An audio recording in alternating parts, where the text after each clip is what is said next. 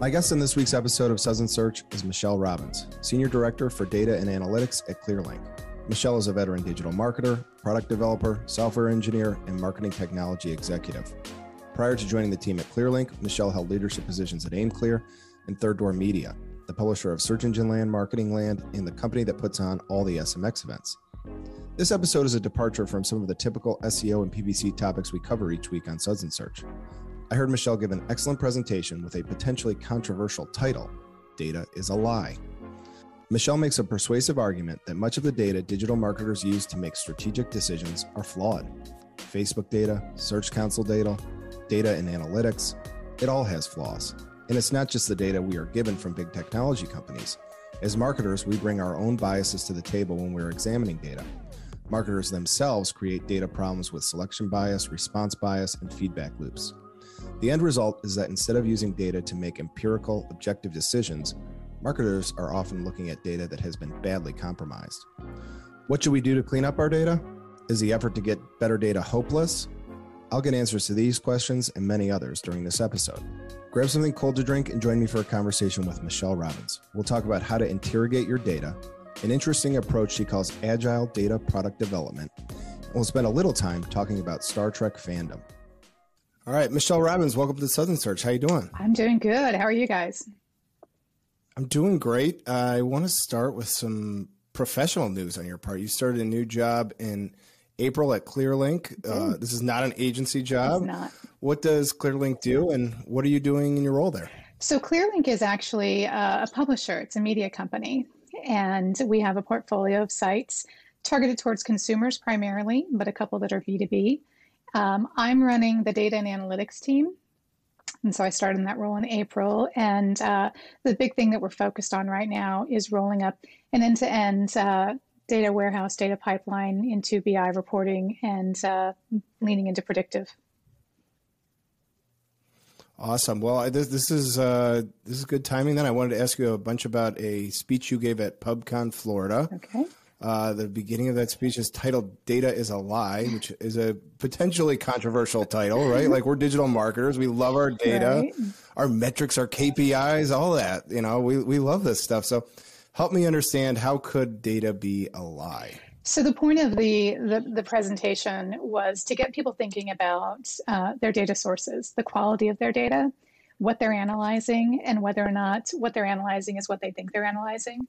And the conclusions that they're making from their data.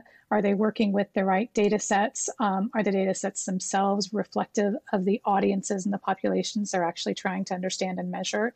So that was what I meant by the data is a lie. And in a lot of cases, if you really start looking at the data sources that we use and we've come to rely on, especially as marketers, there are so many platforms and so many tools where it makes our jobs a lot easier, right? It can scale a lot of things that we have to do on a daily basis, but it also opens up kind of a can of worms with respect to data quality and understanding data, even across platforms and across data sources. Well, there's some examples from your speech that I thought I'd ask you about. So one of the main culprits of bad data from your speech was Facebook. I don't think it's very well known. At least I didn't know necessarily that. Facebook, on multiple occasions under scrutiny, have been shown to have inflated some statistics. Kind of walk our audience through that example, and maybe what can we learn from Facebook? Well, what we can learn is, for one thing, diversify your channels, right? The biggest problem with the Facebook measurement challenges that they had over those years was that people invested significantly into the platform and into video, specifically pivoting into video and investing a lot of money based on the metrics they were seeing out of the platform. And it's hard because I'd love to sit down with some marketers and have them go back and really critically evaluate the data they were getting back from Facebook versus the outcomes they were seeing for their business. And at any point, did they stop to say, we're seeing all these great metrics out of Facebook, but they're not actually matching up with what we're seeing with respect to ROI and not ROI from the platform, but is our business growing? Are our clients' businesses actually growing?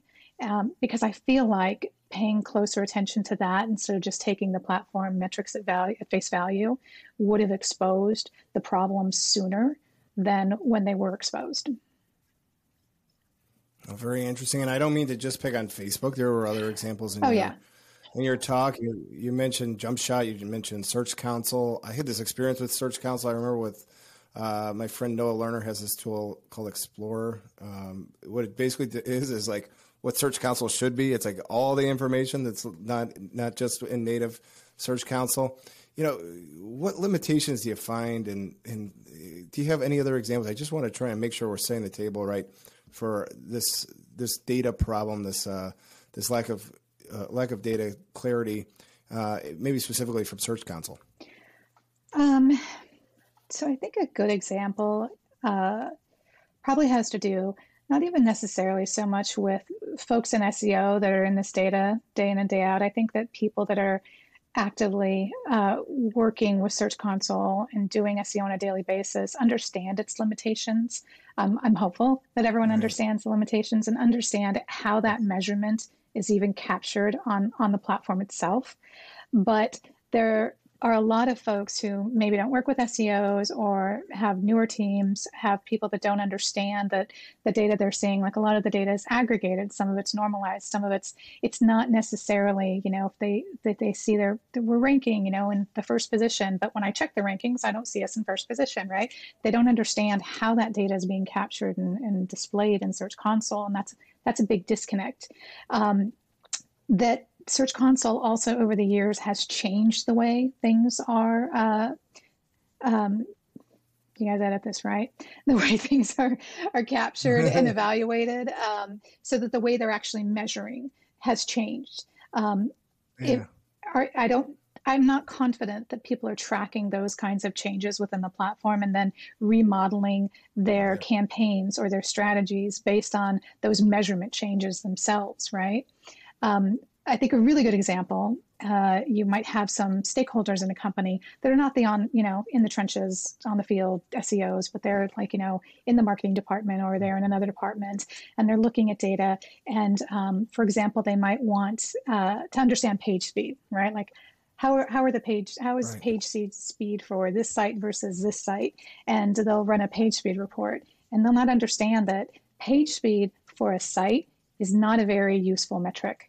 Right? Page speed for a page is. So instead of looking at that roll-up number of how this site is doing with respect to page speed, you want to understand what an individual page, your money pages, your conversion pages, that's where page speed matters most. And it's that kind of getting into the weeds on what these metrics actually are and what they mean and where the value in them lies, I think is critical for really understanding our data. Okay, so this is very interesting, and I was interested the whole way through it. Let's talk a little bit about there are flaws in the data we as marketers use to make decisions. So you begin to go into some of the ways the data is flawed.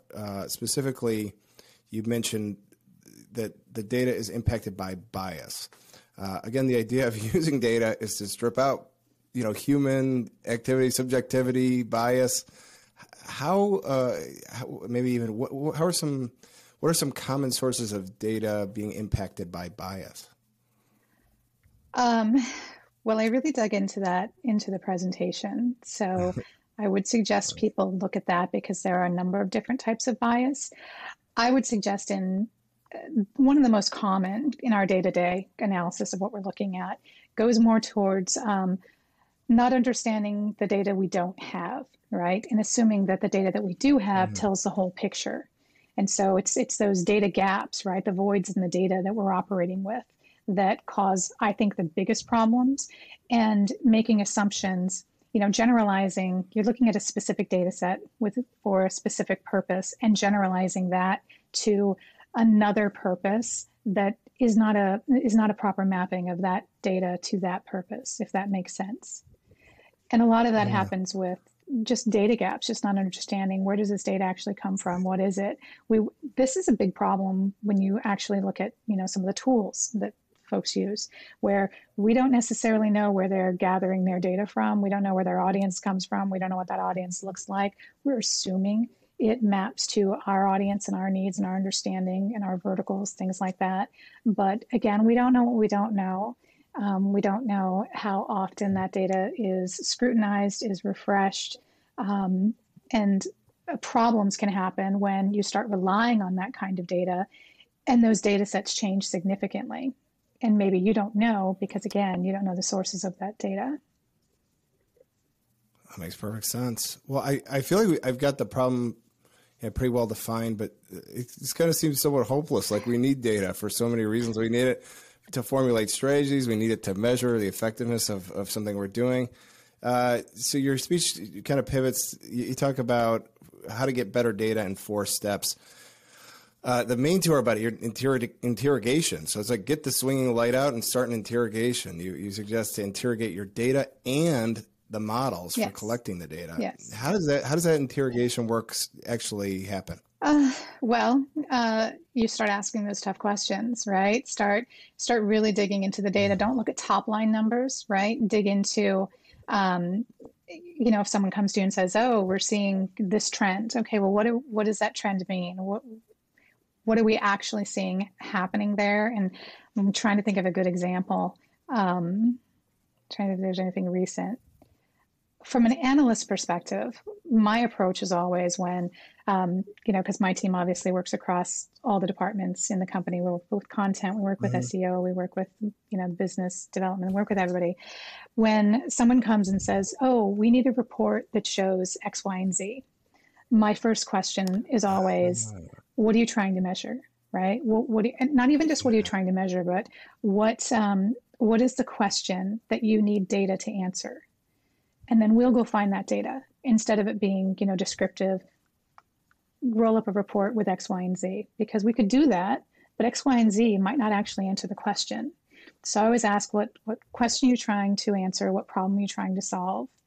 And then I ask, what action will be taken on this data? And I think that's something that a lot of people don't ask, right? Because when you understand what they're actually going to do with the data that you provide, you're going to produce more valuable data. You're going to produce more relevant data. So I would suggest things be less prescriptive when asking for data. All right. Well, very interesting. And then there's another term you brought up here. It feels like if we had a textbook on this would be like one of the bolded terms in the textbook, but it's about data gaps. So you advise people to mind your gaps. That's maybe the last phase of this. What does that entail? So I've scrutinized everything, I've interrogated it all, but there's still liable to be some gaps. What sort of data gaps do you see, and how do you fix those? How do you look out for them at least? Well, you account for them in your model and in your analysis, right? So instead of saying we found the answer, acknowledge that given this set of data, here are the conclusions we've drawn, but here are the things that we don't know, right? And I think the example I used was when people look at search results and they see, for example, what was that? I'm spacing on the specific instance recently where it was clicks, right? So it's losing clicks from search results because the search results ostensibly are answering everyone's questions all the time. And the back and forth between specifically the SEO community and Google, I would suggest that we don't have the data that Google has. We can have as much data as we want, and we think we can create the most, bulletproof study and bulletproof, analysis that we want. But the reality is we don't operate at the scale. The tools that we use don't operate at the scale of Google. So any correlations that we might draw are going to be inherently flawed because we also, when we're drawing those correlations, it's impossible for us to pull out the context of every individual searcher because Google has so much more data about each of us that this is why our search results are always going to look different. You and I and Greg could do the same search right now. We're going to get completely different results. That's on purpose. We don't have studies. We don't do research that accounts for all of those kinds of things. We can do our best. But again, when you consider the scale that Google operates at, I think it's really harmful to draw industry-wide conclusions on such a small data set comparatively. That makes perfect sense. And I wanted to ask you about this term. I think this is a ClearLinks term, agile data product development. It seems like I know what all those words mean, but I'm wondering if you could go into it. And this seems like this is what you guys are going to market with. What is agile data product development, and how are you guys using it at Clearlake? So what that means to me, and I put it forward as an approach that folks should take. And what that means is your data analysis and procedures and pipelines, they're never static. They're never one and done. You're constantly going back and you're cleaning that data. You're finding new data sources. You're making sure that the population that you're measuring, or the information that you're trying to understand about a given population, fundamentally hasn't changed. Think of, for example, how people search changes all the time, right? 10 years ago, people might have been searching for, I'm trying to think, like, home internet service or something, right? Are people still searching for that? Or now, are people just searching for, Wi-Fi, right? So it's those kinds of things. And so if you're still measuring a behavior that is no longer effective, then you have to remodel, you have to get new data, you have to reevaluate your data and run new analysis. And so that's what agile data product development means, is that you're constantly, it's a circle, right? It's wash, rinse, repeat. Right. I love it. I love it. Well, very good. Well, I want to move on to everyone's favorite part of the show. This is where Greg Gifford gives me a question for the guest. He gives me no context to the question. It's usually like one or two words. Oh, dear. And so I don't know any more about this than you do. For Michelle Robbins, he has Star Trek. Does that mean anything to you? Star Trek means a lot. So I guess there's Star Trek no context. Yes. Hashtag Team Picard, best captain. I would say that. I'm loving what they're doing with the new shows. So many incredibly talented people telling some really amazing stories. But I came up watching Next Gen, so I am super biased on that crew and that time period of Trek. Well, awesome. Well, if people want to reach out to you or learn more about your company, what's the best way to do that? What's your favorite social media? What's your best way to contact your business? I'm pretty active on Twitter at Michelle Robbins. I'm really super lame on all the other platforms, super boring, but you can always find me at Twitter. Well, I know it's going to be the title card, but if you could, I wanted to just get one more look at that Stein that you have. That you're actually embracing the drinking part of this, which I love, and that is a beauty. Thank you. Well, very good. Well, I'll give you a virtual cheers from Chicago. And Michelle, I hope to see you out on the road. This is a really interesting concept that you've got, and wish you and Clearlink all the best. Thanks so much. It's been fun.